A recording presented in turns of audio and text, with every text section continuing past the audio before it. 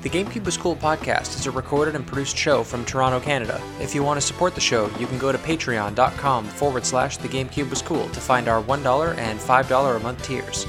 Special thank you to our Patreon supporters for the month of November: Ira Bell, Dan Wagner, Jed Winters, Christopher Valenz, Joey Sirico, Resident Evil Collector, and Tristan Panterato.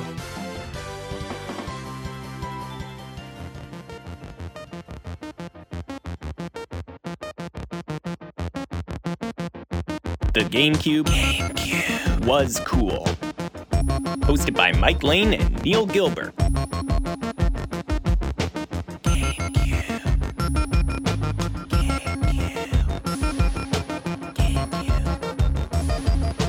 All right, Mike, we're well into November now. I was looking at our show notes just getting ready for today's episode, and there's only 8 episodes left in 2021. We are burning through this year, dude.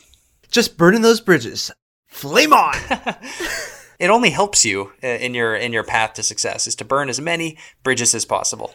And Neil, our next week's episode is going to be super, super fun. We're going to obviously talk about it a bit at the end of this episode, but we're going to do our first ever live stream of the podcast for the GameCube's 20th anniversary in North America, which is pretty crazy. 20 years of the GameCube. I can't believe it, and I can't believe that we're actually going to tempt fate and do a live stream. That's going to be really interesting, so I'm excited to see how that turns out. But that'll be the first time that we ever record something like side-by-side, face-to-face. Yeah, that'll be the first time. That'll be pretty interesting. The audio file of that will go up Thursday night after we're done. Next week is going to be sick. We got a great lineup of episodes coming up. Today we're talking about Mario Tennis, which is one of my all-time favorite GameCube games. We're going to be doing Metroid Prime 2 in a couple of weeks. We got the GameCube's 20th anniversary. It's just a great wind down. Pikmin 2 also still to close out the year. So a lot of great episodes coming up. So yeah, we're really spoiled right now, man. It's going to be there's going to be a bit of a dry spell, I imagine, as we get nearer and nearer to the end of the GameCube's library. There's obviously going to be less and less to talk about. So Neil's going to have to be well caffeinated for those episodes, but we'll see. We'll see. That's right. Neil, I have a question for you before we dive into this episode, and it is, are you a blinds down or blinds up sleeper? And what I mean by that is when you go to sleep at night, do you need to have the blinds closed? You know, do you need to make sure that light is not just fully penetrating into your room? Oh God, absolutely. I need absolute darkness to sleep. I do not understand people who can sleep with the blinds up. Like, my blinds go side to side, but I know what you mean. Yeah, like even in when I lived in, I used to live in like suburban areas around Toronto. So like in local small communities, nothing too noisy, not too bright. We weren't getting that city light. But even then, like I needed, like if moonlight was coming in, I could not fall asleep.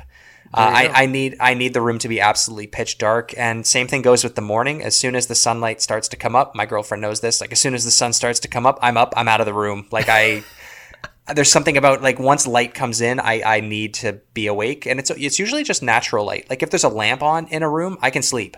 But as soon as like daylight is present, I'm up. But how about you? Do you have a preference to your blinds being up or down?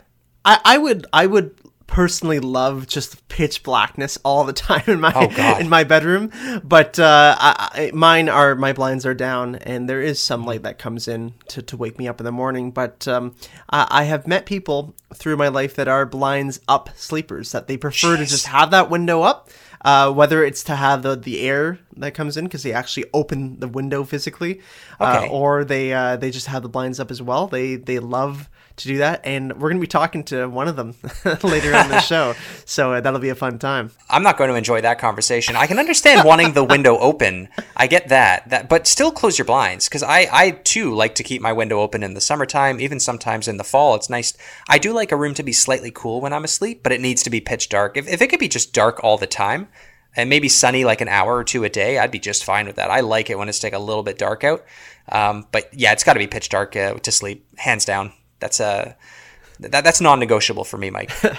It'll be another segment from Mike on the Street where I go around asking people, are you blinds up or blinds down sleepers? I'd be really interested to know like what percentage of the population, if people even think about it. Some people probably just don't care, but that's a good poll. I was going to say, we will do from our 1,000 or so followers on Instagram. We'll get a poll and see what the consensus is. Mike, last week we were talking a little bit about Mark Hamill in video games, just to kind of go back to last week's episode. And we were thinking, what games has he been in that we've talked about about recently, and we just drew complete blanks. The two games that I could find were X-Men 2: Wolverine's Revenge and Spyro the Dragon. Those are the two games. Those are good. Yeah, that's right. And it's the new Spyro, that new trilogy that they made that he's in, correct? Mm-hmm. Yeah, it's the newer one, the reboot, I think it was, that he came up in. And then, of course, the newer games, like he was in Darksiders that I talked about, and the Batman games, which he's most well known for. And then he came back for Star Wars Episode 8, which he didn't need to do, but he did anyway. He did it. He's there. Yeah, he's good. In now we can close the book on him. yeah, close the book on Star Wars completely. Mike, I think we have a new rotating segment to bring into this here dear show of ours, and I think we're going to call it NFT. So why don't you let listeners know what this is all about? Yeah, Neil. So we're selling GameCube NFTs. Oh, wait a minute. That's the wrong podcast. That's for our finance and how to get rich quick podcast. This one is NFTs standing for Nintendo Financial Times. Ooh, all right. So as we know, Nintendo doesn't like money, but they still do get a lot of money because the Nintendo Switch has now sold over 90 million units, which is just crazy to me. Wow. We're sitting at 92.9 million Switches have been sold, getting very close to the Wii. We'll probably pass the Wii after this Q4, I would think, after the Christmas rush and all that. Wii sitting at 101. So took 5 years then, to basically 5 full years for the Switch to hit 100 million. Wow. The Wii took a full 6. So has it been 5 years? No, didn't the Wii? Oh, Jesus. Yeah, it's been 5 years since the Switch came out, dude. I like that realization. Oh, man. I thought it was 4. I was like, no, it's been 4 years. Damn, 5. It'll have been 5 in March 2022, which is coming up. So yeah, March 3rd, 2022 will be the 5-year anniversary of the Switch, which is crazy to think. Like, we're celebrating the 20th of the GameCube. The Switch is getting up there as well. You got to think that, like, in the next maybe 2 to 3 years, we're going to probably start to get more and more information about Nintendo's next console. But I think you're right. I think that the Switch will outpace the Wii probably by, March 3rd next year, because now we just got Metroid came out. We have the new Mario Party game has come out. There's the Pokemon games coming out in early 2022. So those are all going to sell a couple million units combined. Like gangbusters, the Switch is going to start to run off the shelves. How many Switches have you bought, Mike, in 5 years? Are you still on your first one? Still on my first one, yeah. I haven't bought too many. I was tempted at the OLED Switch, but it just... There's no really difference in performance, which was that kind of was the kicker for me. I do recommend people, if they haven't bought a Switch yet, and if they're buying a new Switch, I would definitely recommend just starting with the OLED at this point, because it is just a better system in every way. But I did want to talk about a couple of fun games that are on here for their sales numbers. We got Mario Kart 8 sitting still at number 1 with 38.7 million units sold. Jeez. And with that, Mario Kart 8 has just passed Mario Kart Wii to hold the title of the best-selling kart game for Nintendo console. Wow. Mario Kart Wii was 37 million, so yeah. That's wild. Just considering that it's not even a new Mario Kart game, it's still a port of the Wii U. Yeah. It's the same game, and they have not even mentioned a Mario Kart 9. Like, there hasn't even been a "we're working on it" message. Maybe there has been, I've just missed it. I'm not a huge fan of the Mario Kart support that Nintendo has been doing over the past few years with this app game and the toys that came out. I just want Mario Kart 9. But anyway, more good news about Switch games. Mike, what else do you have for us? We got Animal Crossing 34.8, Super Smash Bros. Ultimate at 25 million. And the rest are the same that they've been basically this entire time. We got Breath of the Wild, Sword and Shield, Odyssey, all over 20 million. Mario Party, or Super Mario Party, at 16. Let's Go Pokemon at 13. Wow. We got Splatoon 2 at 12.7. And then Ring Fit, which is a new addition in here at number 10, coming in at 12.2. And fun fact here, that the top 12 selling games for the Switch have actually all outsold Mario Kart 8 for Wii U, which was the highest selling game by a mile on the Wii U. And if you don't count Mario Kart 8, then it's the top 20 Switch games that have outsold anything on the Wii U. That was pretty easy to do. That's wild to think. I'm really happy to see this top 10 list, Mike, for one specific reason. About, I guess, 3 months ago, we talked about seeing Super Mario and Luigi U Deluxe or whatever had been in the top 10 best-selling Switch games. We wanted that out. I wanted it out, and I wanted to know what game would be the one to knock it off. I thought it was going to be Pokemon Snap. I remember saying that a couple months ago, but Ring Fit is a very good game. I remember our friend of the show, John, playing that at his house back in 2000 and 2019, I guess it was, playing that and thinking it was just an absolute gem of a game. A really neat game to play on Switch. Very reminiscent of the Wii Fit days, but sort of brought into the new era of motion controls and gyro controls and whatnot. So good story, nice little campaign. Our friends have lost a ton of weight playing this game and have gotten into fitness routines, which has been really neat. So whatever it takes to... I played this game too. I love it. It's a great game. Yeah. Oh, it got a huge bump last year during COVID and the lockdown and gyms being closed. Yeah. So great to see it in the top 10. I love this list, actually. This is really cool. I don't know if a game like Metroid is going to come up into the top 10. It's going to be hard because the thing is that all these games grow. There's no games here that have stayed stagnant, which I think is insane because almost like think of any other console for their games other than maybe, like a GTA. Most of those games are staying stagnant. FIFA 20 comes out and then that's it. It's not moving. It's not getting more. People aren't buying more of it after that, 6-month run really. Where Breath of the Wild is just constantly evolving. Like it seems like it's every quarter it's like another 2 million are sold. It's nuts. Yeah, on average, Breath of the Wild, just take that for example, it's sold about 5 million a year consistently for 5 years. That's a great cash cow, and that's just one of the games here in the top 10. Yeah. And every game here in the top 10 is easily a must-own for the Switch, whether or not you like Animal Crossing or not, like me. There's probably something there that you're going to enjoy. And even Mario Party, which is not my favorite Mario Party by a long shot, it's got that fantastic baseball minigame in there that we like to play. That alone is worth the price of admission, that baseball minigame. And the so Pokemon games and Splatoon 2 is great. So really happy with this list now. Very happy that Mario and Luigi got knocked off. So can't wait to look at this list again in 3 more months when we come back to our segment NFTs. Yeah, we'll come back to our NFTs, but our other favorite segment is here, Neil. It's time for the mailbag!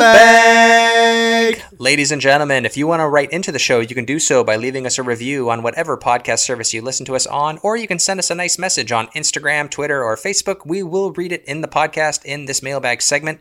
Typically, we read reviews and or improvements that we can make on the show. But this week, Mike, we actually got a response back from one of our worldwide listeners, someone from another country than our own. Prestige Worldwide. We were asking someone from ideally Europe to let us know what it's like to play Call of Duty in another region, just to know what censorship is like, what differences there are.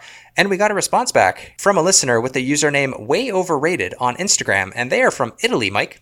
Oh, very nice. Ciao. Yeah, ciao.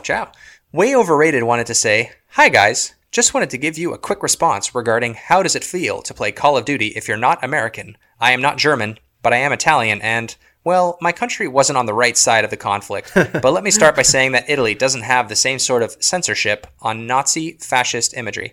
So we always got the full COD/Medal of Honor experience. So we're throwing in both franchises here." That's good to know, actually. Honestly, I didn't know that. I wasn't sure what Italy's kind of censorship would be.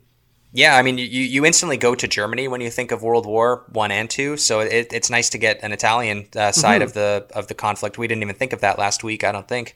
But Way Overrated continues to say, "To be honest, if you stop and think about it, it can be pretty weird to play an American soldier in those kind of games, walking past the streets of Europe. Call of Duty in particular, with the patriotic quotes shown on screen after you die, is a strange beast." Yeah, because sometimes it truly feels as military propaganda the game. It's a very American point of view in which the conflict is strictly between the US/UK versus the Nazis. Lots of Italian levels which never take into account the resistance which fought heroically against the Nazis and the Italian fascist dictatorship. What a pity. Because it would be super cool and it would make it a little more interesting. To be clear, I don't mind playing as a US/UK soldier. It's just that even the occasional Soviet portion of the campaign feels like a bland reskin of their American counterpart. Yeah. It's a strictly American point of view, one that doesn't take into account a lot of stuff that happened, and it's okay, it's a video game after all. Plus, maybe it's better this way. Look at what happened with Modern Warfare 1 and 2 with the infamous airport mission and the Cheney/Rumsfeld quotes. Thanks for the podcast, guys. It's amazing, and I can't stop listening to it. Ciao. Wow, awesome! Thank you very much, Way Overrated. That was a very succinct response for that, and just something that we would have never thought of before. I love getting global listeners, responding to stuff like that. Obviously, we love our American listeners, we love our Canadian listeners, but we basically got the same game and the same experience of those games. So it's really fun to talk to people from other countries, other regions who play these games. Sometimes they were a little different than ours, and what their experiences of them were. I think that there's a really big opportunity for, maybe not on Switch, but just in video games in general, where like I think we could have more historically accurate military games now. I would love something that is a bit more from the alternate side and see, like, really dive deep into some of these battles, some of these conflicts. Like games are already super mature. It's usually zany, wacky violence, like from a GTA game or Resident Evil. Like I think that gamers have matured enough to play something that's a little bit more historically accurate, and Call of Duty has definitely switched over to more of a multiplayer service game, and they don't put as much time and effort into the campaigns anymore. I think even a couple of years ago they put out a Call of Duty game without a campaign. I can't remember now, but it might have been that I might be thinking of that Warzones, the kind of what is it? The free to play, the battle royale style. Yeah. So like there's definitely perfect like opportunity for a game like Medal of Honor to come back and do it, or a completely new franchise. It doesn't have to be, a big multiplayer experience. I just want like a single player game. It can be like 20 to 30 hours, something like Last of Us Part 2, but that's specifically based only in a world war or something a little bit more recent like Korea or Vietnam. I think that there's a great opportunity to make some of these games a little bit more educational and interactive at the same time. It is tough though to do that and also still be respectful to the veterans and to the survivors and their families, of course. It's a very difficult line to skate, especially since this episode specifically will be going live on Remembrance Day. And, our hearts go out to all the people out there who are serving for their countries, whether you're serving for Canada, US, Britain, Italy. It takes a lot of courage to do that, and something that I could never think of doing unless specifically forced to do so. So thank you to everyone out there for your continued service. But that's probably enough talk about war, Mike. Shall we move on with the episode? Sure. We'll move on to a non-war based game, although I think there's a war somewhere in there with characters. Oh, you're talking about a tennis battle, I'm assuming, correct? Yes, that's right. So, ladies and gentlemen, welcome to episode 72 of the GameCube is Cool podcast. New episode every Thursday on all the major podcast services. We are the #1 GameCube podcast on the internet, and we're here to look back on all 555 North American GameCube games, one by one, sometimes 12 by 12. So far, we have covered 335 games. You can visit thegamecubiscool.com to check out all the things we've been working on. The website was developed by our very own Mike Lane. Camelot. Oh, and Camelot. Last week, we covered Call of Duty and Dead to Rights for some weird reason. This week, we are looking back on Mario Power Tennis, one of the best games in the Mario Tennis series, and frankly, one of the best Mario sports games of all time during the golden era of Mario sports games. Mario Tennis is a fantastic GameCube game. It's a great game in general. You and I have both been playing it a bunch this week. But before we talk about our view of the game through 2021 lens, let's go back all the way back to 2004. Mike, what are your memories of playing this game for the first time? Oh, yes. Well, I remember this very vividly, Neil, when I first played this game. As a kid, for whatever reason, I never actually owned this game, if you can believe it. However, I put in dozens of hours into it. How did I do this? Well, this is a true story. So I would go to Blockbuster, and I would go rent this game once a month for at least a year. True story. I kid you not. I don't know why my parents just didn't buy me the game, but I went and rented it, got that 7-day rental at least once a month. I played that game and rented that game so many times, and I never bought it. I don't know why. I was 10 years old. I don't know. We don't think when we're that age. So, and I guess my parents didn't either, or didn't understand. They might not even realize that I was renting the same game over and over. But I loved it, every minute of it. I had a great time playing it when I was a kid. And when I got back into gaming in university around 2012, 2013, this was the first game I looked for GameCube and bought. It was about $30, I think, at the time, if I remember correctly. And that is the best $30 I've ever spent, because I've been playing this game with family and friends for years now, since probably 2012 or 2013, and I really can't think of another game that people get so into when they first play. And like, people who they don't have to have ever played video games before, but anyone can pick it up and play it, and you really do get into it. The veracity of playing doubles is just so insane. It's so lightning quick that at first it just seems like whoever clicks A the fastest wins. But then you play again and again and you realize that you can do some drop shots, you can do lob shots, you can change the angle of your shots as well if you get good enough. And soon enough, you get really, really into this game. And I think that's what makes this game so good, is that it's easy to learn, but it's hard to master. And I think that's like, skating that line perfectly is what these Mario sports games did in this era, and this is a perfect example of it.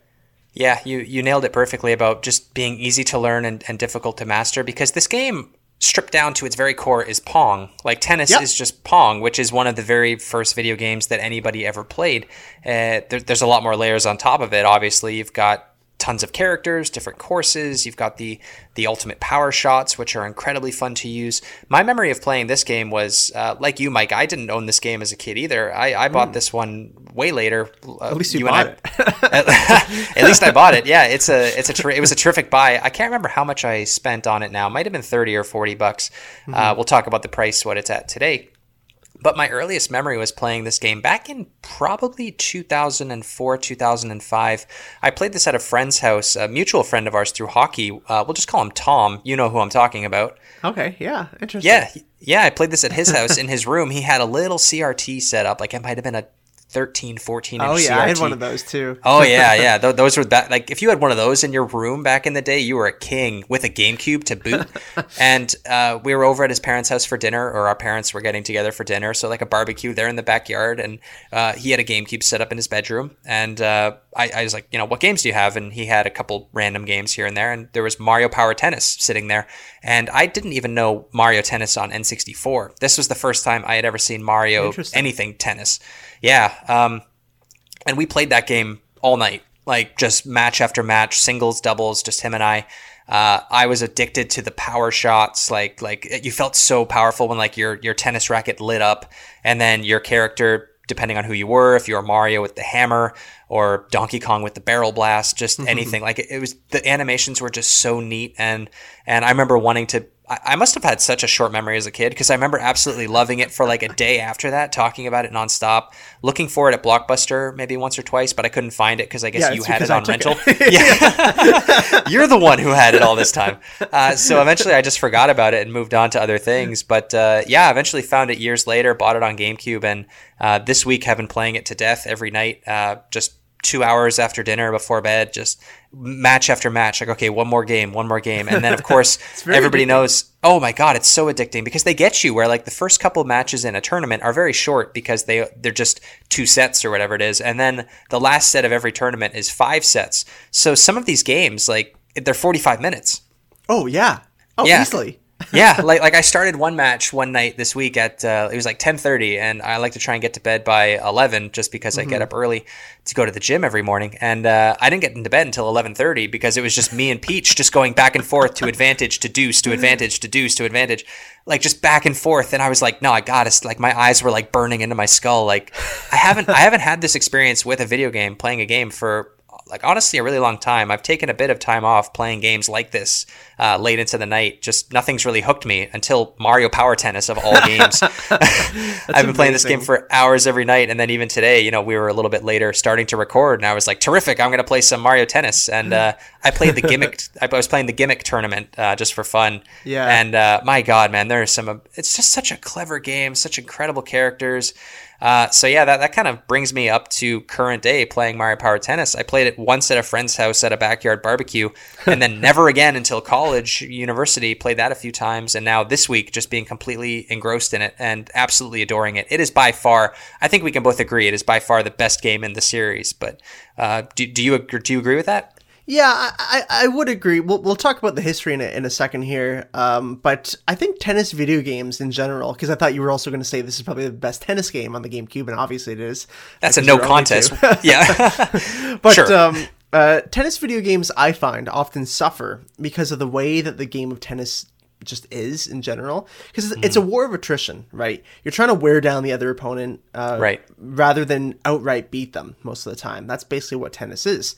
And it can make tennis games quite a dull affair, because a lot of your time and effort is spent just mastering the controls and playing in these cool stadiums with your favorite players, which is actually really hard to do in most tennis games. So check out our tennis episode from earlier this year where I rant about it. Yep. But Mario Power Tennis, on the other hand, really gets you into the game. And I think a lot of this is to do to actually the court sizes. I was doing some comparison, Neil, doing a little bit of research this week. And the court is much smaller than a normal tennis court would be in a video game. And I actually matched them up with the Mario Tennis Aces game, which just came out a couple of years ago for the Switch, and then this game. And the Mario Tennis Aces court is actually quite a bit bigger. It's about 15 to 20% bigger. And when the court feels so small, you're not really playing tennis anymore. You're playing ping pong. And I think this was an ingenious development choice by Camelot. Because to understand how to make an arcadey tennis game without being too wacky, but while still having some realism, is really, really tough to do. And, you know, in Power Tennis, almost any character other than maybe Wario can reach the entire court, right? At any moment. You can always get to the other end of the court. Where, like in Aces, the characters' hitboxes, if you will, are so much smaller that it makes it difficult to do consistent returns. And so you don't get those rallies like you were talking about with Peach, where it just constant, like, oh my God, like I'm getting everything back. And it's this just really fun way to play the game. Yeah, and the later Mario Tennis games, specifically, I'm thinking the one on Wii U, which is bad, and then the one on Switch, they incorporated this kind of jump mechanic. I remember, I haven't played the Switch one in a while, so I don't know if I'm mixing up my games now, but they incorporated kind of like a jump across court to get to a ball that was really hard to reach. Sort of the similarity between that and on Mario Power Tennis, where if you hold down on R and then click B, you do your defensive smash, where you kind of teleport from one end of the court to the other. I think that they wanted to make the courts bigger, maybe to make some better animations, honestly, like some smash animations. Yeah, they can do more with that. But it is funny though, like when you play Mario Power Tennis, because you're right, the court is too small. I love playing as Wiggler in Mario Power Tennis because he takes up 75% of the bloody court, where like he doesn't even have to really move. But he's standing on like his two little stupid feet, like he's got standing upright like a human. He looks so weird. I love it so much. But yeah, like the court size and then the character size as well is really hilarious to watch. Like Bowser doesn't have to move either. Boo Ghost or Shy Guy has to move all over the place. So it's really funny to watch, and just I love the Mario sports games because unlike Mario Kart from this generation, you really get to see the characters' personalities come out to shine. Yes. Like the characters kind of have like their win animations. They have their catchphrases to say after the matches.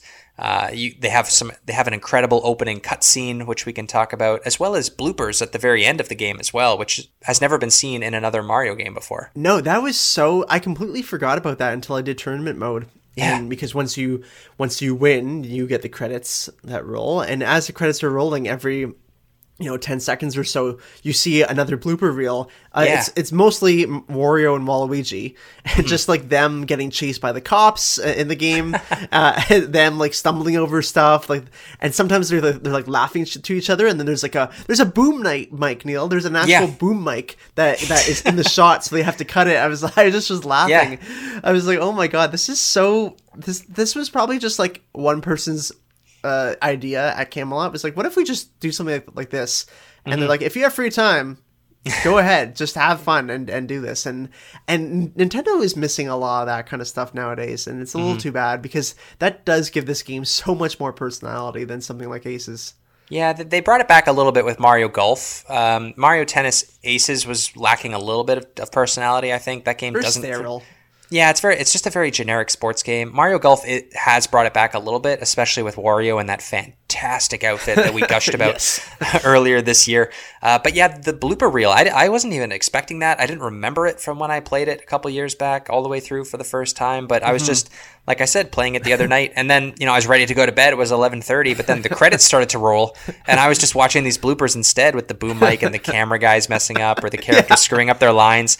I was really getting vibes the lines too was good. Yeah. And it's just so stupid. Like, you can really see early influences of them wanting to do a movie again. Like right now, we're going to get some random animated film with Chris Pratt, which We'll see. But yep. But I was really getting vibes of like, do you remember Toy Story 2? They did this at the end of that movie as well. Yeah. Which I thought of that. I thought of Cars as well when they do they're doing that blooper reel with John Rassenberger seeing himself in all the different versions. Yeah, they're like Pixar is very good with that kind of stuff, and Nintendo kind of borrowed that idea or just like was inspired by it or something. Mm-hmm. I guess so. It's just such a random thing to do with a video game or an animated film, because obviously there's no bloopers in these movies, but it makes the characters feel like that they're real people outside of the game, which is it's nice to see. And no other video game franchise really could get away with something like this other than Nintendo. Like imagine at the end of Last of Us, you just get a blooper reel. Like, you know, or something like that, like end of Spider-Man on PS4, just something like a little bit more gritty and, you know, trying to be completely world building. Nintendo are okay to kind of knock themselves down a peg, and specifically Camelot, which I really want to talk about them right now. But why don't we talk about Mario Tennis as a series just in general and a bit of the history around it, because it's really interesting and it's really fun to talk about. So Camelot Studios, they're the developer of Mario Tennis and Mario Golf. They developed all these games back in the day, and they created Waluigi to make Waluigi actually came from Mario Tennis to be a partner for Wario. So Mario Tennis 64, that was his first ever appearance. He was infamously introduced because they needed a partner for Wario, because there was like Daisy Peach, Mario Luigi, DK Jr. is in that game. He's of course voiced by the great Charles Martinet, who described Waluigi as someone who has a lot of self-pity and would cheat to win. And when they asked Martinet whether Waluigi was a brother to Wario, because we still haven't figured out what Waluigi's relationship is to anyone here. Martinet stated that while he did not know, he felt that they were just two nice, evil guys who found each other. I like that a lot. I do too, and it makes me think back to a couple weeks or months ago now where we kind of talked about Nintendo movie and how I would love a Wario and Waluigi movie or standalone game. This Mario Tennis game just solidifies that thought even more. I think these characters are so great. They're one of the more underutilized characters in the Nintendo franchise, or in the Nintendo pantheon of games. We did get WarioWare this year, which was nice. Yes. But just thinking Waluigi where's Waluigi? Waluigi? Just thinking of Waluigi now in this game, I just get so mad. He's a net rusher, dude. He rushes that net every single time, and it pisses me off. And he's got the little when the game starts up, Wario holds up the Nintendo sign, saying Nintendo, and then Waluigi, cleverly enough, holds up the Camelot sign, saying Camelot. There's so much love for Wario and Waluigi in these games. Like, there's even a WarioWare course in the gimmick stages, which is my favorite one. It's the one where the platform, or the conveyor belts are moving side to side and back and forth depending on what arrow you hit with the ball with your opponent. You can really screw over the other opponent, and it's probably the course that has the most strategy to it. Yeah. But we can talk about those courses a little bit more when we have our guests come on. But Mario Tennis as a franchise dates back actually before the N64, Mike. This game was on the Virtual Boy in Japan only. Yeah, so the 64 one is considered the actual first installment, but technically, yes, there was a Mario's Tennis, which was released for the Virtual Boy only in Japan, and I know nothing about this game. No, I think it was probably the best. I think it was considered the best Virtual Boy game. It is one of the more sought-after games for collectors these days. Sure. The few Virtual Boy collectors that there are. I think I found that only like 8,000 copies of that game sold. I don't know if that's correct or not. That would probably check out, to be honest. Probably, yeah. But we obviously have no experience playing that game. The series did get its official quote-unquote start on the N64 back in 2000. And since then, the series has seen releases on Game Boy Color, GameCube, Game Boy Advance, Wii, 3DS, Wii U, and Switch. The very first game, like I said, came out in 1995, and then the most recent game was Mario Tennis Aces in 2018 on Switch. So there's 9 games overall, a total sales of 12.38 million units worldwide. 1.1 million of those is on GameCube, and the highest selling one being Mario Tennis Aces on Switch at 3.29 million units, making it not only the best-selling Mario Tennis game, but it's actually the best-selling Mario sports game, not counting Mario and Sonic at the Olympic Games. Yeah, the Mario sports games, we talked about that quite recently with the Mario Golf Toadstool Tour episode. Tennis is usually where they make their money, and everything else seems to be kind of at a break even almost. They don't Mario sports games don't traditionally do that well, or at least they didn't, but who knows what will happen in the future. You mentioned the Game Boy Advance version of Mario Tennis, Mario Tennis Power Tour. That is actually a really good game, and it scores oftentimes one of the highest ratings. I didn't realize that it was rated so well until I was doing a little bit of, top 10 Mario Tennis games and stuff like that. And that one was actually consistently 1 or 2, which I was really impressed with. Camelot did a really good job creating that because they did the Game Boy Advance version. And Power Tour even allowed players to earn and upgrade more than 40 different power shots, which they could equip for various playstyles, which was really cool. But the game surprisingly didn't feature any connectivity to Power Tennis. For the GameCube. That was the biggest miss for me. Was like, what? It doesn't connect to the GameCube. Yeah, where it seems like everything in this generation connects in some stupid way. Yeah.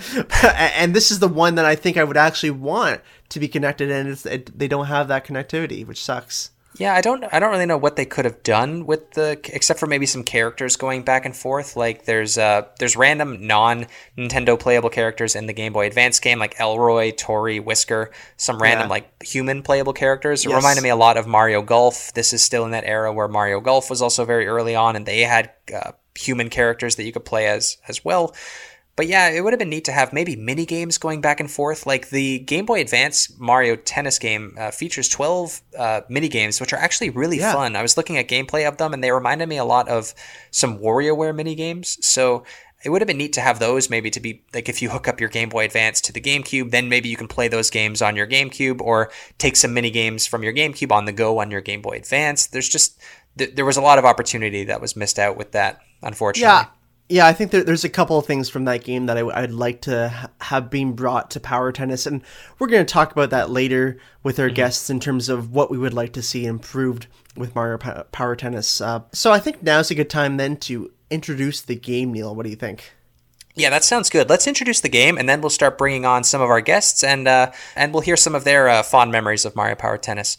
So Mario Power Tennis was released on August 11th, 2004. It's developed by Camelot Software Planning, a studio that you and I both love. It's published by Nintendo. It's only on GameCube, but technically there is the Wii port in 2009, which we're not really... We don't talk about it. It rates an 8 out of 10, which is terrific. FU Edge magazine, by the way, they gave this game a 5 out of 10. What? Wow. Yeah. They really do trash on Mario Tennis, though, just looking at their history, like even Mario Tennis Aces, which I think they gave that game also around a 5 or a 6, which is... It's good, but I don't think it's that bad. So yeah. Even Edge 64 magazine, they trashed, too, because 64 is a great game. I don't know. I can't remember now. I was just too mad about the GameCube review. That's fair. But reviews are just one person's opinion, and it doesn't really matter all that much in the grand scheme of things. But it's just funny to see objectively wrong. Exactly, and it's just like, everyone else giving this game high 8s, low 9s in some cases, and then this one magazine just shooting a 5 at it. But if you wanted to pick up Mario Power Tennis today, you'd be looking at about $50. This is, of course, the sequel to Mario Tennis on N64 and is the 4th game in the series. So, Mike, why don't we introduce the first caller to the show for the day? Who's joining us today? Joining us today now is Matt, who was on a couple weeks ago, actually, for Buffy the Vampire Slayer. We had a lot of good stuff to say about that game. Well, some good stuff to say about that game, at least. This game we have a lot of good stuff to say about, though. Mario Power Tennis. And our first question to you, Matt, is who is your favorite character in this game? Yeah, well, first, thanks for having me on. Love to be on the show. Getting right into it. Characters. It's gotta be the obvious one. It's gotta be Wiggler. Good. Nice. I'm someone who's always loved like cheap elements of a game that are still comical. I'll say that now. It has to still be comical because that might come up later. Like Knick-Knack. That's exactly who I wrote down. I wrote down Knick-Knack, like someone who's too small to hit a Nightfire. That even if it's cheap, you're laughing because it's just so funny that there's someone that small in the game, and then that's the mechanic of the game to be small and not being able to hit them. Right. Wiggler has that same aspect that he's just so big that whenever he hits it, it's just immense power that you can't get back, crazy angle, that the point's over, but even though it's cheap, every single time it's a laugh. It's, oh my god, that's just not fair. It's stuff like that, cheap elements that are still comical. That's what I really enjoy in games. Even though it's cheap, Wiggler wasn't overpowered either. Like you really had to have a Wiggler strategy or a Wiggler lineup. You had to pick someone who was fast to complement him because he could only play at the net. Right. So yeah, it has that cheap element that's really funny, but it still didn't end the game necessarily if somebody had Wiggler. So yeah, when I think of Mario Power Tennis, I think of Wiggler absolutely. Not to even mention the whether you win or lose, that when he gets angry or turns into a butterfly if you win. I forgot about that too. Yeah, that's right. Yeah. The angry Wiggler is hilarious. The classic where Wiggler becomes all red. He's by the way, for people who don't know what Wiggler is, we've been mentioning his name 1,000 times already. He's the big caterpillar enemy in Mario in Super Mario World. You'll find him walking around there, and if you touch him, he gets all mad and angry and goes red, and he does the same thing if he loses. I love the losing and winning animations in this game. It gives a lot of light to the characters, and when he wins, he becomes Flutter, I think, is the guy's name, the butterfly. Yeah, I think that sounds right. And it's great that you associate Wiggler with GameCube, with Mario Power Tennis, because like Fly Guy, Wiggler is actually exclusive to the GameCube version of Mario Tennis. He doesn't appear in any other game. He wasn't in the N64 one, and then he was not in the Mario Tennis Aces on Switch. I can't even think if he was a playable character in anything. Like, now that I think about it. Yeah, like, it would be great to see him in Smash or something, but Wiggler for Smash, please.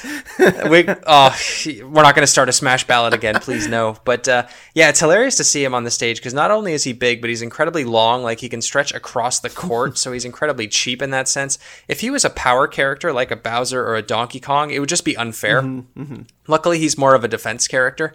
That's what his skill set is more geared towards. So yeah, you want him up at the front, in front of the net, like you said, Matt, and then have someone who's fast behind you to cover any of the shots going diagonally to the corners. But he's got one of the best power shots in the game. It's called Anger Management. And he basically just goes like really red, really angry, like he does in Super Mario Sunshine, which this game is full of Mario Sunshine references, which he does when you make him angry on his little beach there. And he does that while playing tennis. So he's a lethal character when he gets angry.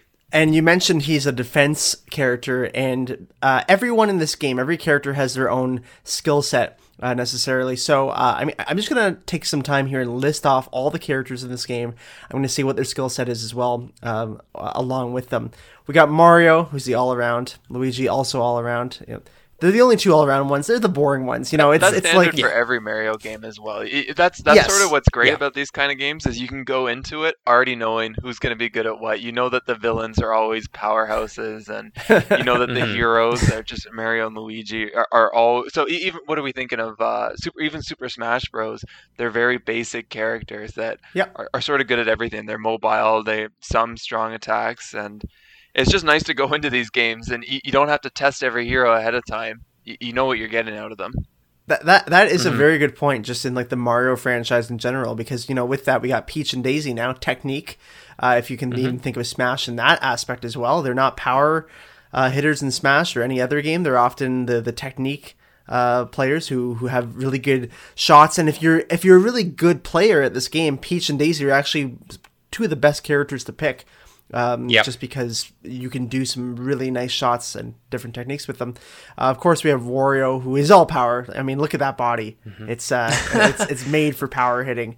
Girl, look at that body. Waluigi with the defense, that length, because Wario's got the girth, Waluigi's got the lankiness. Adrian Brody really got in shape for this role today.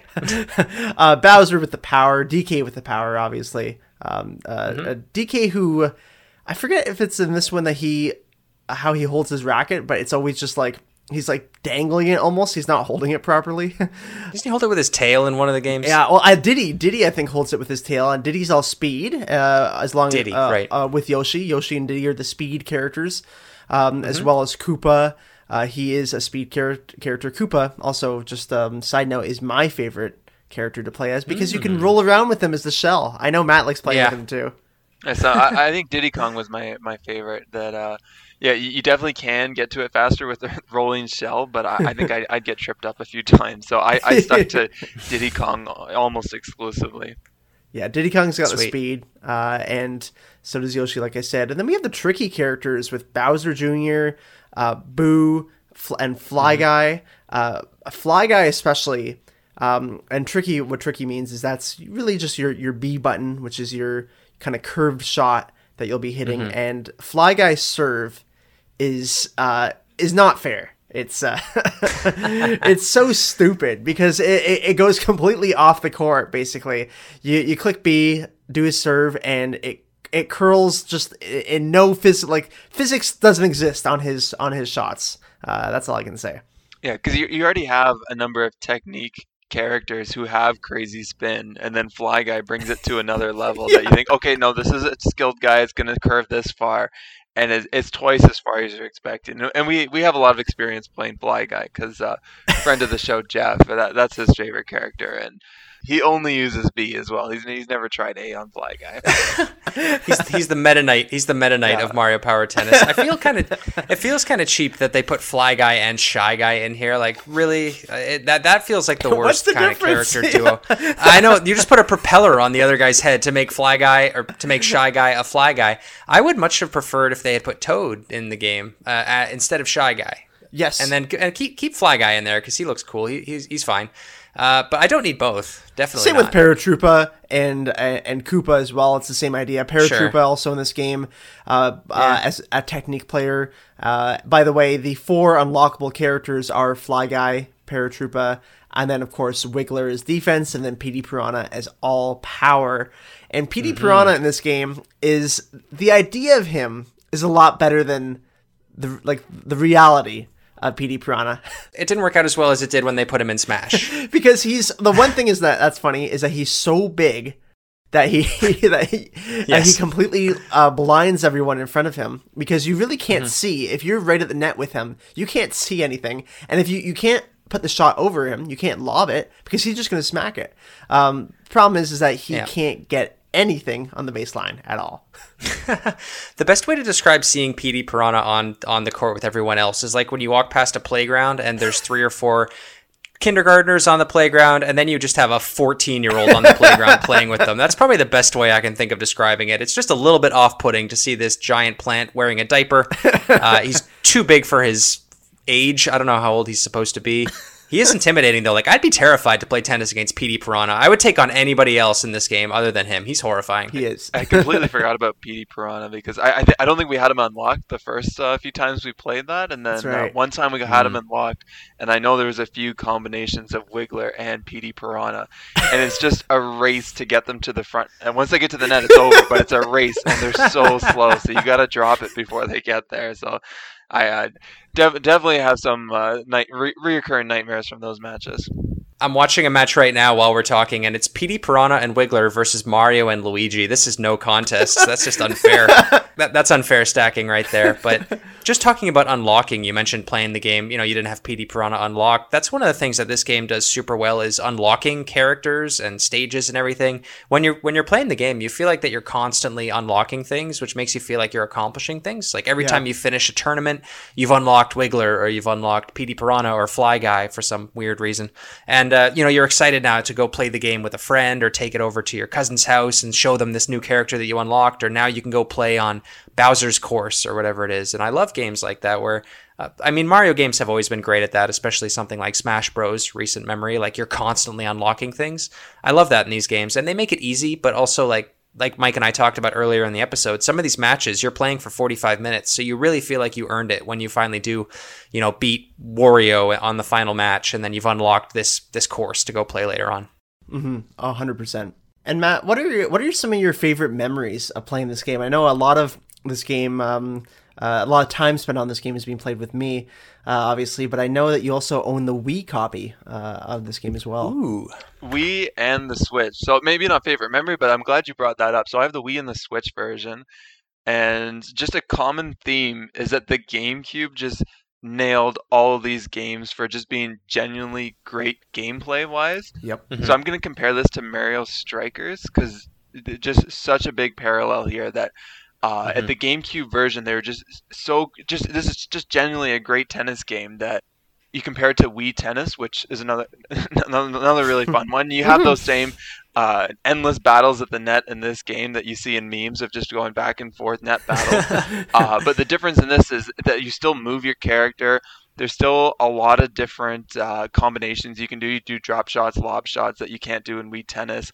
I have other tennis games because we're a big tennis family, and I can't think of anything that compares to Mario Power Tennis on the GameCube as far as gameplay. But then all of a sudden, when you get to Wii and Switch, they add in all these power shots that are just so unbelievably cheap that destroy the game. And I think of Mario Strikers as well. I love Mario Strikers on the GameCube, and then it was Mario Strikers Charged that you go over to your friend's house who mastered the combination of holding the shot, and all of a sudden they'd get like 10 shots on your goalie and score 10 goals in a second based on that combination. And I know you can turn those settings off in later games, but all I remember is going over to friends' houses and them mastering these cheap shots by themselves for when people came over. So I have the other games, as you said, on Switch and Wii, and they're fun, but they just don't live up to the same mechanics that the GameCube games had, as just really competing with regular EA Sports games or 2K games for sports gameplay. Yeah, that's I mean, those were all great points that you brought up there, but that last one is a absolutely great point, because looking back, it's just like, oh, this is kind of like an arcadey tennis game. But Nintendo was competing for that market, like at the same time. Like they were still competing for that somewhat real sports game market. This was the golden era, like Neil said at the beginning of the episode. This is the golden era of Mario sports games. We got Toadstool Tour, Strikers, like you mentioned, Matt, and of course Mario Superstar Baseball, which is one that's out of left field, no pun intended. And Nintendo's really never gone back to this formula, because the GameCube was the last time they directly competed with these other consoles. And so it's funny looking back now and thinking, like, comparing Mario Tennis or any of these games to like an EA or 2K game that is like so realistic. But when you think about it, think of like NHL 04, right? We talked about how much that was like a great mix between arcadiness and realism. Well, obviously Mario Power Tennis doesn't have like the big name tennis people in it, but neither did like any of the tennis games that you could buy at this time. So This was honestly the best tennis game in its era by a long shot, which is saying a lot for a game that is supposed to just be like a family-friendly, fun game and super wacky. And then power shots too. I wanted to talk about that a little bit. You said how in the kind of port for the Wii, and then obviously the Switch version, the power shots are like super overpowered. Yeah, and in the Switch one, at least, that's what I've played the most recently. So if you get enough in your power in your bar, you get your power shot, time stops, and you get an aimer from like a shooter game, and you can just aim anywhere on the court, and it's a guaranteed point. Because this one, like, we would often play without power shots. We would turn off the power shots. Sometimes we would play with them, but I genuinely just like playing this game as a normal tennis game. I think that's where it shines the most. But having the power shots on still isn't a guarantee of you really getting anywhere. Like the power shots are not overpowered in any way. They often go right at the person. And I seem to remember it just being a really hard shot, and you just had to time it right. That's right. And then you were back in the point. Yeah, that's exactly it. Yeah. And there was some strategy to it as well, because you could tell when the other character had a power shot ready to go as well, because the rackets glowed. Yes. So like if you hit a power shot at them, they can return it with their power return, basically, which is an automatic return, and now you're both back to right where you were. So it's kind of like a Western, where you're kind of like wondering who's gonna fire the first shot. You know, like it's like a showdown. And then, like, you know, maybe they fire it first and then you return it naturally, and now you have a power shot ready to go and they have nothing, so you're just going to smash it to the other side of the court where they're not, and they're probably not going to get it back. But yeah, Matt's right, where like the newer game, Mario Tennis Aces, it is like an automatic win when you get that shot, and it's nice to it's nice to bar have too, right? I hate that you can like everything has to have a charge bar now. Like that's like the golden rule of any new game is like everything has a meter in some way, and I kind of hate that. I like how Power Tennis does it, where I actually didn't know this until quite recently when I researched this game, but depending on how your racket is glowing, that shows how strong that power shot is going to be. So if the racket gets like even more and more like bright, I guess, then the power shot is going to be a lot stronger than if you just get it immediately, basically.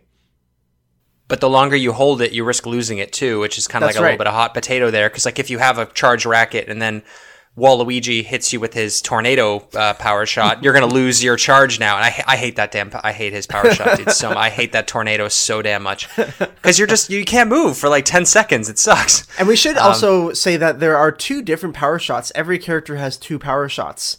They have the actual offensive power shot, the one that we're mostly talking about here. But then there's also the defensive power shot, which is where you are far away from a ball, you click LR, and you can kind of somewhat magically get to that ball. It's not going to be a winning shot or anything, but you'll be able to get it and keep the game going. Which you can already do with Koopa and a few other, and Boo. And even without that. Yes, that's true. And Matt, I got to ask you, because you said that you come from a tennis family. Would you prefer to have, in 2021, have a really good AAA tennis game like FIFA, but with tennis, which we don't have anymore? We kind of did in the 2000s. We had a few tennis games out there. Would you rather have like a really good tennis game or a really good Mario tennis game? Hands down, a really good Mario tennis game. Yeah. Interesting. Not even close. I've had real tennis games in the past, like Top Spin or I forget what they're called. We didn't play them that much. They weren't that great. No. And I played more than anything. I played Wii Tennis, which at the time I got into GameCube late because my generation was the Wii, but then got into GameCube later because Mike always had the Mario Tennis on the GameCube. But so I started off with Wii Tennis, and I always remember the battles at the net, and that's what kept us playing. It's just those endless battles. Yeah. And then Mario Tennis introduced a very similar style of game, yet with a few new mechanics that you could move instead of your guy always moving to the ball, and also choosing your spins a bit more precise. So yeah, I as a tennis player, I'm not looking to replicate the real game. I'm just looking for a good time, and I think I'll get a little off the question here with I think the target of most Mario games is inclusiveness, which this game hits perfectly. We play with my brother, who doesn't have a lot of experience playing video games. So if we ever just picked up a random shooter game, it wouldn't really be close because he doesn't have just the background that I or Mike does. But playing a Mario game like Mario Tennis, even though Mike and I can pick up the game a lot faster, do the combos, maybe we're dropping the shot or lobbing the shot every single time, it's not a blowout ever because my brother can keep the rally going. He knows A and B right away. He might not get the perfect combo, but he can keep the rally going, and the teams are never unfair, especially when we're playing 2v2 and one person can do the more Mortal Kombat style combos. Well, even like even someone who doesn't know the game that well can easily pick up the more advanced controls, which are like the lob shot or the drop shot, which are just BAAB. And, that's something that I think is really, really impressive for a game like this, where a lot of games are often like the Mortal Kombat style combos to try and figure out how to do just a standard drop shot or something. But this is just very simple, right? Just AB or BA, and anyone can get it immediately. And the way that the GameCube controller is laid out is actually really, really well done for a game like this. It works well. I was going to say exactly that. Like, I feel like we haven't said that in a while now about how certain games are made for the GameCube controller. This is one that is definitely perfect for somebody who doesn't play a ton of games. You can look at the GameCube controller, I need to be pressing A in this game, which you're going to be pressing A a lot. You pretty much can play this game by just pressing A. You need the left joystick and then the R button. And I don't think you need much else. I mean, yeah, you want to eventually be using B, and you can do like lunges eventually and whatnot. But really just to play this game and have at least a little bit of fun, you only need 2 buttons and the joystick. Yeah, exactly my point. And Mike's making it sound like it's really easy to master lobs and drop shots. It does take a little practice because you click those buttons and it doesn't work the first few times. So even before that level, you can get away with the game against someone who's a lot better than you. You might not win, but you'll keep the rally going just with one button. Yeah, right. And that's just a sign of good game design, honestly. Matt, do you have anything else you'd like to talk about for this great game before we let you go? No, I think I covered all my points. I wrote a few things I wanted to include, and I hit on all of them. Those were my points. I absolutely love the game. I've played a lot of Mario Tennis, played the Switch version, the Wii version. I played a whole lot of Game Boy version as well. Played that on an emulator all throughout my undergraduate degree instead of paying attention in class. Now, was that the Game Boy Advance one? It must be the Game Boy Advance one. Yeah, there's an emulator online with all these games, and I beat that at least once a year in my 5-year business degree. And I can tell you that none of them compare at all to the GameCube version. Just as far as inclusiveness, fairness, the game, just mechanics of it, how well it just captures a tennis game in itself without becoming too much of a cartoon Mario game in itself with those overpowered power shots where you aim into the corners. So yeah, hands down, the best Mario Tennis game. Awesome. Great review. Terrific. Well, thank you very much, Matt, for coming on today. We really appreciate it always, and we hope to talk to you again real soon. Yeah, thanks for having me. Always happy to come on the podcast. Nice. Yeah, well, take care. Have a great rest of your day. Yeah, you too.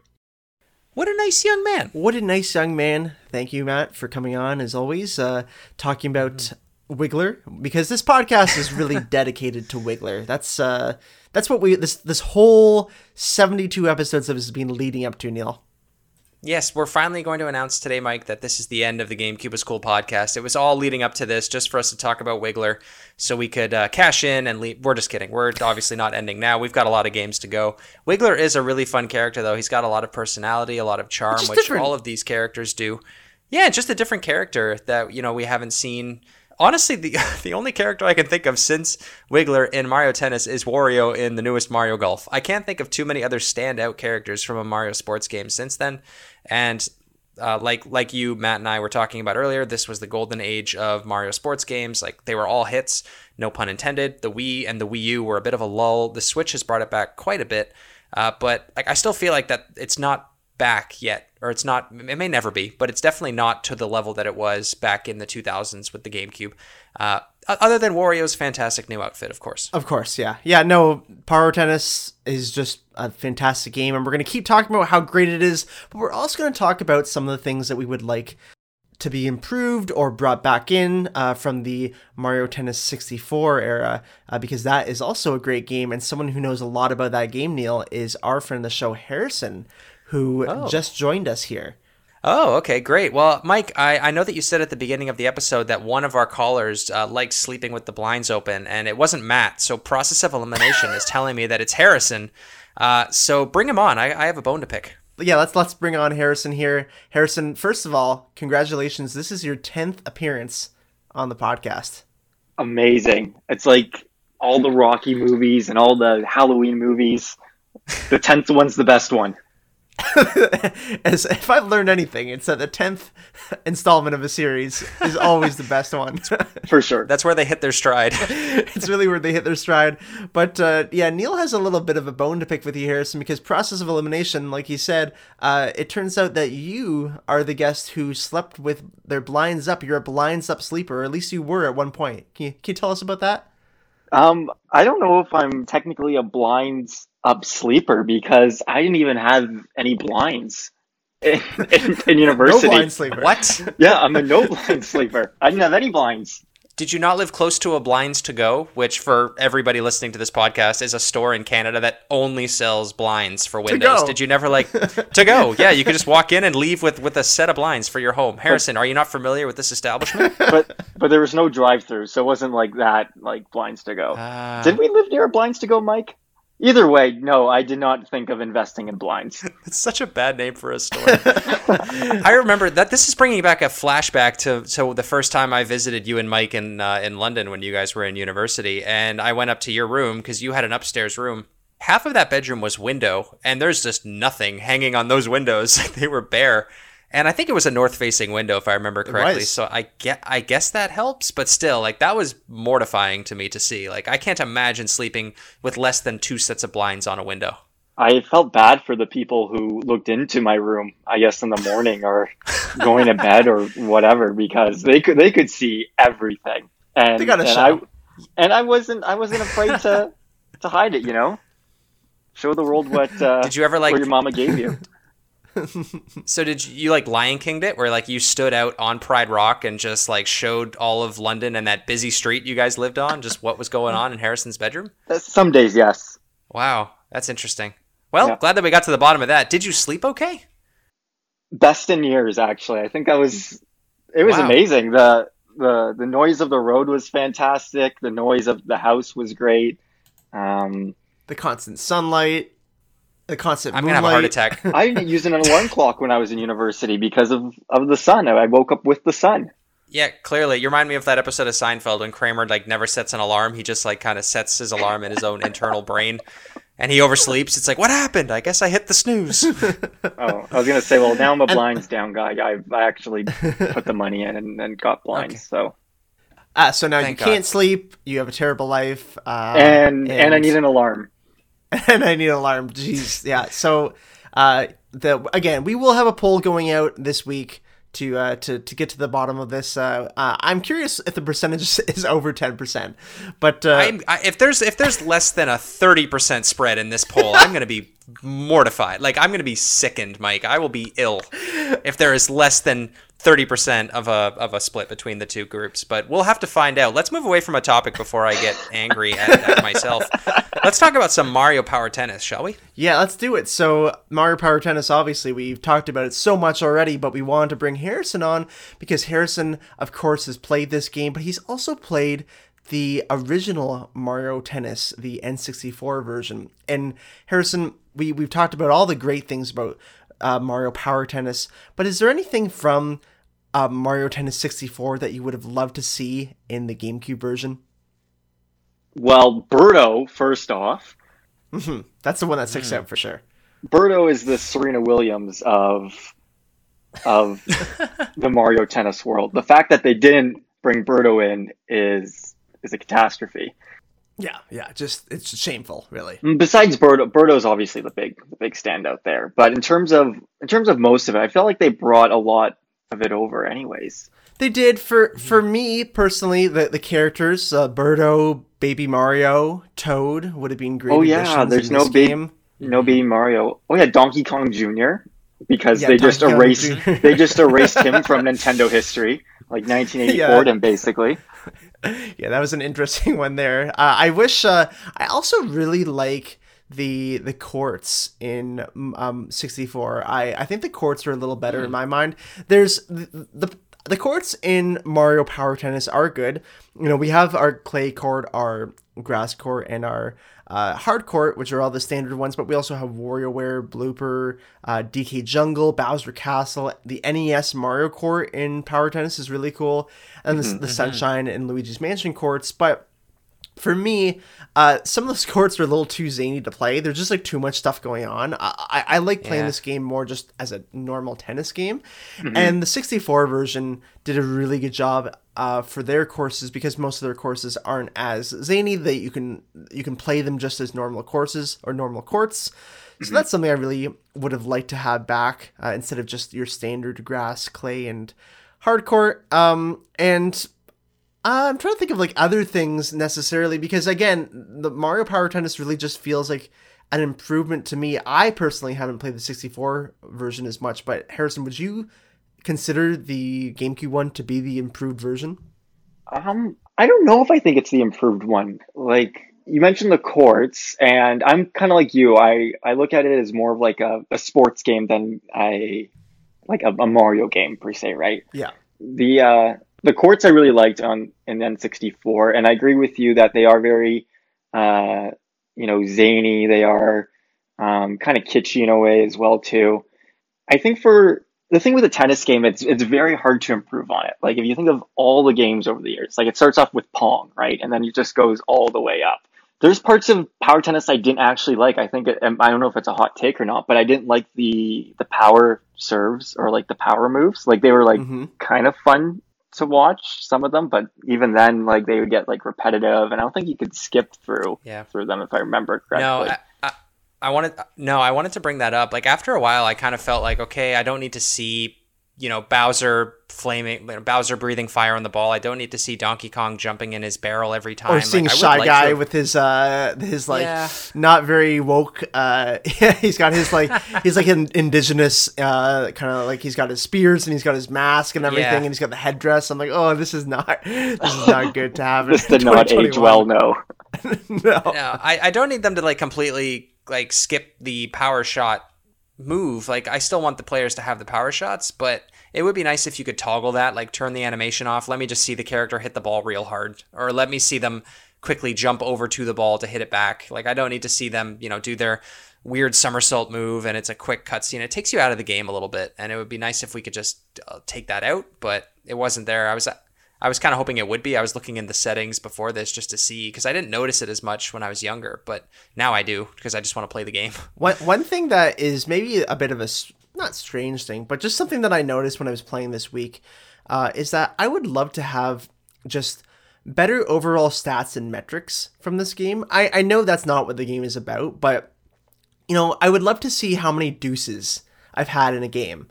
Because in real tennis it says like what deuce you're at if they're like, if they're still going 40-40, it's like their seventh one that they're at that point, right? Because in Mario Power Tennis there's so many games, like you said earlier, Neil, that go on for 45 minutes. I want to see the more in-depth stats of like what happened in that game. How many times were there like unforced errors? I'd like to see that. I'd like to see general stats, nothing crazy, but a little bit more. Yeah, Nintendo has done that. Like they go in and out of doing like in-depth stats. Because the Superstar Baseball one has really in-depth stats. And I even love like just certain parts of other franchises that they've done, like Mario Kart. The thing that I miss most about Mario Kart is the time. At the very end of the game, you find out by how much you lost by, which is much needed in a game of Mario Kart where like you and your friend finish the finish line at the exact same time, it seems, but you both finished first and second. I love to know like by how much did I lose. Yeah, they seem to be taking that out, Yeah, there are certain bits like that they do show in, just going back to Mario Kart. They'll show like how many kilometers you've driven and how many gold medals you've won, or whatever, how many minutes you've played online and whatnot. But yeah, it would be really cool at the end of a tennis match to say like, here was like the hardest, or the what would you say, the fastest serve, and here was the rally with the most hits, and like all of those things. That would be really cool to have. And like what other games have done is to have like an RPG element to it, where maybe you can go through like a campaign and up your stats, like maybe turn Peach into a power character, or turn Bowser into a technical character. Like well, that's kind of what you can do in the Game Boy Advance version. Exactly. The Game Boy Advance versions of both Mario Golf and Mario Tennis are a bit more of like an RPG. And I love RPG elements in sports games. I think that they should always be there. That this game does not have too much customization to it, which is too bad. So a bit more customization to your skill set, and maybe even like your gear, which they've added in the new games. Yes. Customizing your gear and your equipment would be really neat. One thing this game obviously did improve on from the Mario Tennis 64 game is that Mario is no longer the ref, which was always a weird one when he was the ump and you would be playing as Mario. Yeah, and then he was Mario with a blue hat. It was like, there's Mario, and then there's Mario with a blue hat, which I've never seen before, like ever. I'm like, why is he wearing a blue hat? Or since. Yeah, or since. And now, who's it now? Like, what was it? Old man Toadsworth. Toadsworth? He came back. Yeah, so Toadsworth was revived after his brush with death. We had his obituary, we had the funeral, but he's back, and he is the umpire in all these different tennis arenas. It would have been cool if we had different umps depending on what arena you were in as well, but I know for the time, like, just having Toadsworth is fine. Obviously, Lakitu is the ball boy. That makes perfect sense. Great role for him. But then another great thing that I love about this game is we talked about this a little bit, but the intro. It's such a good intro with Wario and Waluigi just kind of being wacky villains as they are. They're entering this tennis tournament. They see Mario and Luigi and they start like defacing their photos, and then they're yelling at each other too. One time Wario just says "shut up" to Waluigi. And then like they fall into Bowser's lair, and you hear, I think it's Wario, say like, "What a dump!" And you've got like this entire little 5 to 10 minute movie, which any other video game would break this up and make it cutscenes throughout the game. But we talk about this being peak Nintendo sports games. This is also peak Nintendo cutscenes with all of their sports games. Like even Smash Bros. Having an iconic opening cutscene for Melee. Mario Tennis was like they must have put months into the development of this story, and it just makes me think even more and more every day that why are we making a Super Mario Bros. Movie when we could be making a Waluigi and Wario movie? Yeah, it's just such a waste. So close. They're such great characters. Oh, where they get chased away from after committing vandalism. I want to see that in. Yeah. I want to see that in the movie, starring Adrian Brody as Waluigi. I want to see that on the big screen. Yeah.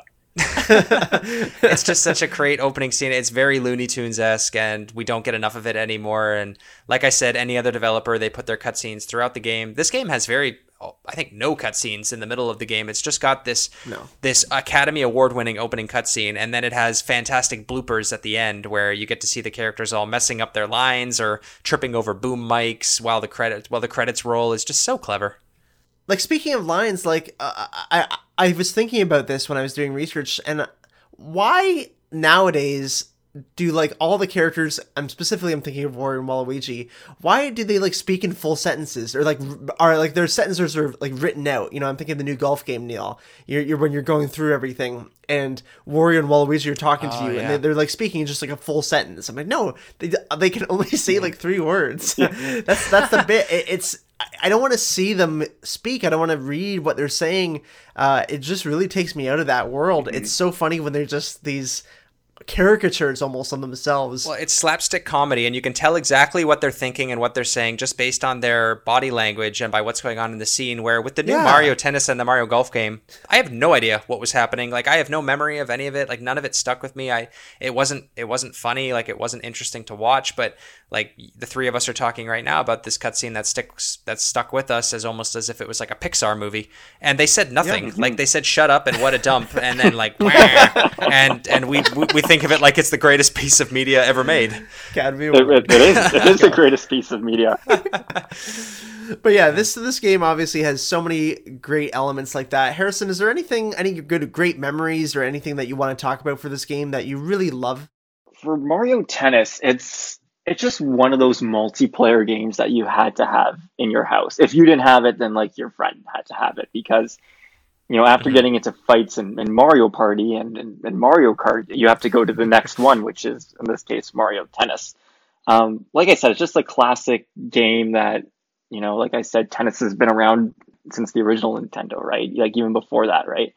So, honestly, just going over to, like, friends' places, my buddy Brad, like, I remember for at least the N64 one, my buddy Brad could not, for the life of him, beat Birdo in the N64 one. So that's why I always pick Birdo. That's kind of like the backstory behind that. The Wiggler of Mario Tennis 64. That's right. It's so hard to explain to somebody like why a game like tennis is so addicting and so fun, but you really just have to play this game to understand what the hook is, really, because like at the end of the day it's just tennis, but they made it their own. Really, the Nintendo spin on this game cannot be underappreciated. No pun intended.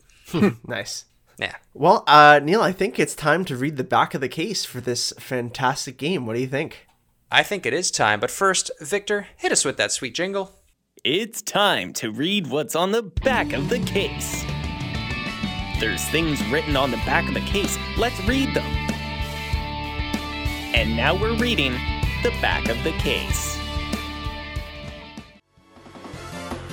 Power up your tennis game. The Mushroom Kingdom has hosted tennis tournaments before, but never one as explosive as this one. Mario & Co. return to the courts with even more powerful shots and new character-specific power moves guaranteed to make for absolute tennis lunacy.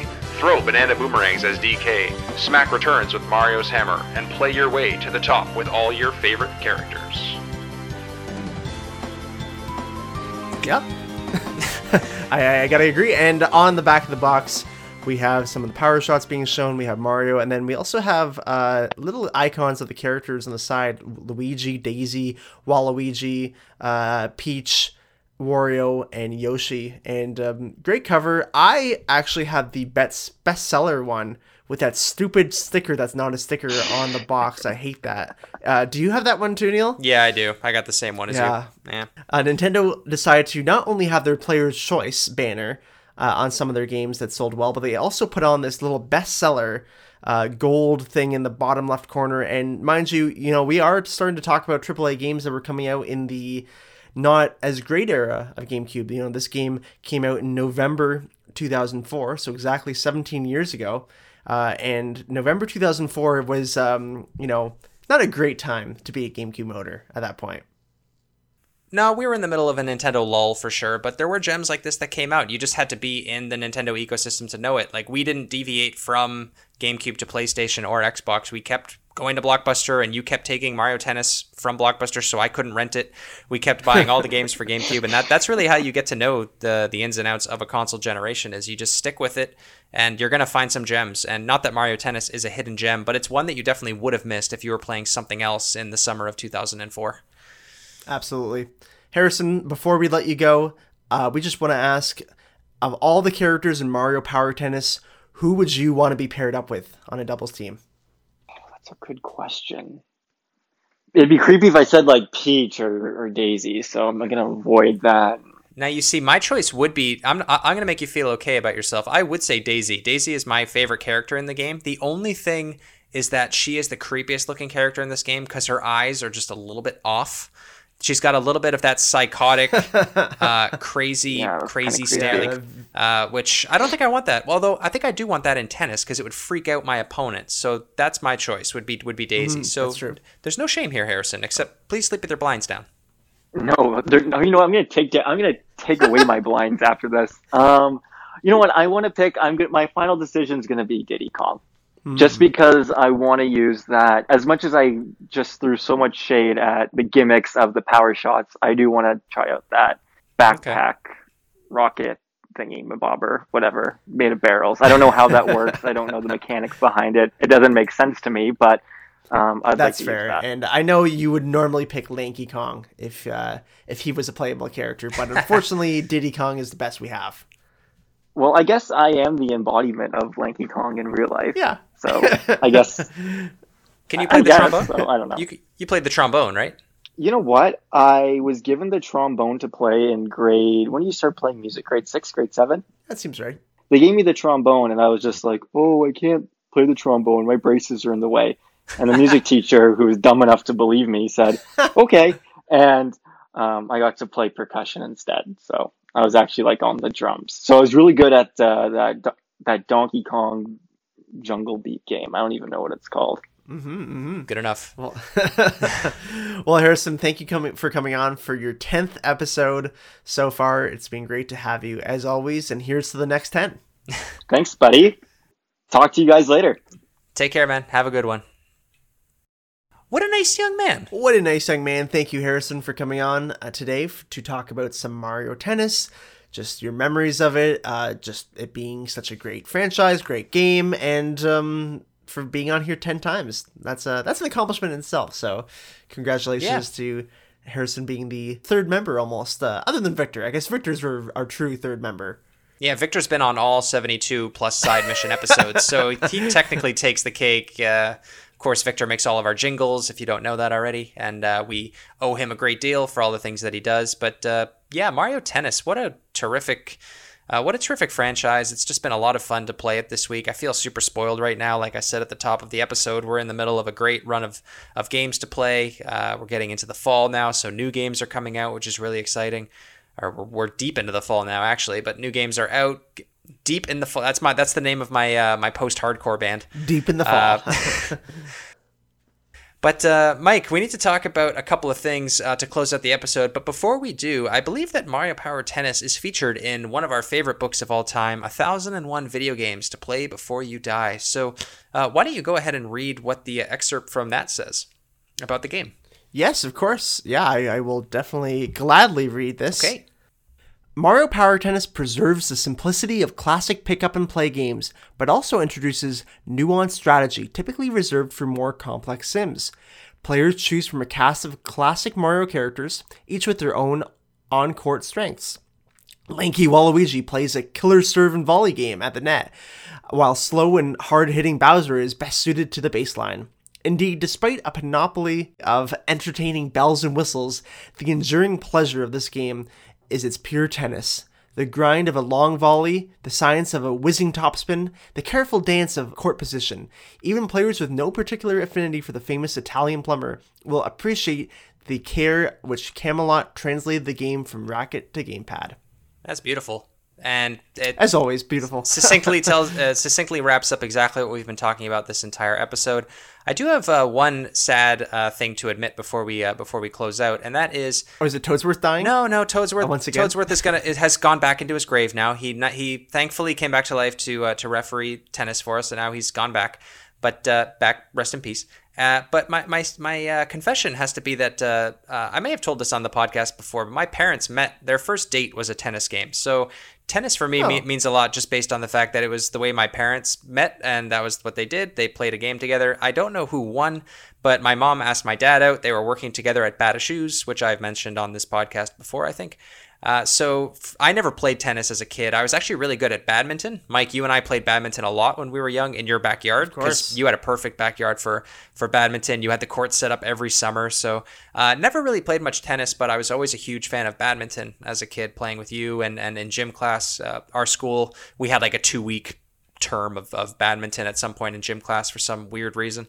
But I got to say, I don't know how the scoring in tennis works. That's my confession today. I don't understand it. I never will. Yeah, it's a bit of a weird one. Love is 0, 15, 30, 40 for some reason. Mm-hmm. And then, we have the deuces. And tiebreakers. Tie breaks, yeah. Tie breaks I did not understand. There's a certain number of sets. I didn't understand why we have to switch sides of the court. That's actually one of my main gripes with the game also, is that why do I now have to be on the other side of the screen? I'm playing against a computer. Although you can click Z to change that. While you're playing, if you click Z, you can change the camera angles from like a low angle to a high angle, but you can also do it so you go back to like your preferred position. So I'm not sure if you knew that, Neil, but that might change your game. I did not, but thank you so much for explaining that to me. This is something that they do not tell you in the game. I would have loved to have known that. I was like, why do they even bother like doing that? Because you're playing against a computer anyway. It's a little weird. Yeah. You mentioned tiebreakers too. The last thing I want to say, I wanted to say this with Harrison, who came on, but I'll just say it here anyways, is that I love that the tiebreaker music changes. It's more upbeat, and there's like that punk beat going. Yes. Oh, it's more stress. It's more stressful, man. It's more stress. Yeah, and I love that, and I'm a big fan of it. All the music in this game is really, really well done, and this is a game that they could have phoned it in for music for sure. Oh yeah, just being a sports game, but it's really well done in that way, and I think they did a great job. And yeah, I don't have enough good things to say about this. I can go on forever. No. So I won't go on forever. We'll obviously recommend this game, Neil, but where do you see the franchise going? We got Aces. It exists, and it's getting updated a lot, which is a good thing. But do we see another Mario Tennis coming in the near future? In the near future, no. I think that we'll see another Mario Tennis game on the next Nintendo console, whatever that is. And I think it's just going to be another continuation of what they've already done. Mario Tennis Aces is the best-selling Mario Tennis game. It's also the best-selling Mario sports game, not counting Mario and Sonic at the Olympics. So Nintendo's going to know that, and they're just going to take it. It's a cash cow. I don't think that these games cost a lot to develop. The writing is obviously not that prolific or anything, so like they don't need to come up with a massive script. These games are quick to produce, and they make them a quick buck. So unfortunately, I think it's just going to be a little bit more of what we've already seen with Aces. What I would love to see, though, is to have a Mario Tennis and a Mario Golf game, like we said with Matt, is to have some more RPG elements in these games. I would love to have a game we've talked about a bunch on this episode. Golf Story is one of my favorite sports games of all time. It's this 16-bit golf game on Switch, and it's on every console now at this point, but it's almost like it's an RPG, but with golf, and it's so cool. You level up your character, and it's got an engaging story, and the story itself took about, I don't know, maybe 15 hours to beat, but it was one of the best experiences that I've had on Switch. And I think Mario Tennis, all the Mario sports games are ready for something like that to come out, and I would absolutely adore that. I don't think I'm going to buy another Mario sports game unless we get something like that, but I'm sure that I'll change my tone as soon as they announce Mario Strikers 2. But that's enough for me. Mike, where do you see Mario Tennis going forward? Yeah, probably the same thing, and it's kind of unfortunate because I do like the new Mario Tennis and the new Mario Golf, but they are a little lackluster in terms of just what they bring to the table, and they feel very generic in a lot of ways, especially the story mode, and just everything with it is very sterile, very polished, and I don't think that's what makes a good sports game and a good arcade sports game. I am certain that we will never get a better game than Power Tennis for a Mario Tennis game. I don't know how you would be able to make one in the modern era with that. Would I want this remastered or something? Not really. Just let me play GameCube games on my Switch. That's really all I've been asking this entire time. So that's all I want. Just let me play it at any time, anywhere, but just the version it is now, and I'll be happy. Mm-hmm. I don't think they need to do it better. I think they just need to do something different. And I think adding a good story to, I think that them saying that there's a story in these Mario sports games is a bit of a lie, to be perfectly frank. Like, these are not stories. Like, the Mario Golf was not a campaign. Mario Tennis was not a story either. Give me a $40 game. I know it's not going to happen, but give me a $40 game with no story, just the gameplay, like just tennis, just golf. Yeah. I would be super happy with that. I would have no complaints. I don't need a single player story because I know that they're not going to be able to do it in a cool RPG way. They just won't, or have these cool mini games, like having a mini golf for golf, or for tennis, maybe having badminton, or maybe having ping pong in it. Like there's a lot of different things that you could do with these games, and I just don't think that Nintendo has any appetite to be adventurous with them. And that's kind of why for me, I don't really care too much about what we get next from Nintendo for the tennis. I just want to be able to play Power Tennis more. Yeah, well, we can, because we both own this game and we have it on GameCube. But Mike, while I'm staring at the case of Mario Power Tennis, wondering why the N's are lowercase, why don't you let the listeners know what they can expect next week on the GameCube Was Cool podcast? Oh yeah, they are lowercase, and the R is lowercase too on the Power. That was actually way weirder. Now that I think about it, can't unsee that. Like that. No. Next week is a very, very special week, like we said at the beginning of the show, because we are going live. It's going to be our first ever live show. We will be on Twitch. We will be streaming it. You can check it out at Bort and Ernie. That's BortAndeRnie, like Bert and Ernie, but instead it's Bort. It's a Simpsons joke. It's an old joke. We will put it. Don't worry, we will put that up on all of our social media feeds, so you know where to find it. Well, we will be advertising this every day for the next week. It will be everywhere. It's going to be a big. It's a big thing. It's the 20th anniversary in North America of the GameCube. 20 years, which is just amazing, and we want to celebrate it the right way. So we're going to do it live. And the episode will go out Friday morning, the episode that we recorded live, so it won't be edited, so it's not going to be as, crystal clean as our other shows that we've done, but stay tuned for that if you want to just listen to it afterwards. Yeah, it's going to be a great time. Mike and I are going to record it in person. We're going to hang out together. We're going to probably have some cake and celebrate the GameCube's birthday. We'll be playing Nightfire. We'll be playing Mario Kart. We'll probably play a couple other multiplayer games that we have not decided yet, so it's going to be a ton of fun. We're looking forward to trying something new with this podcast.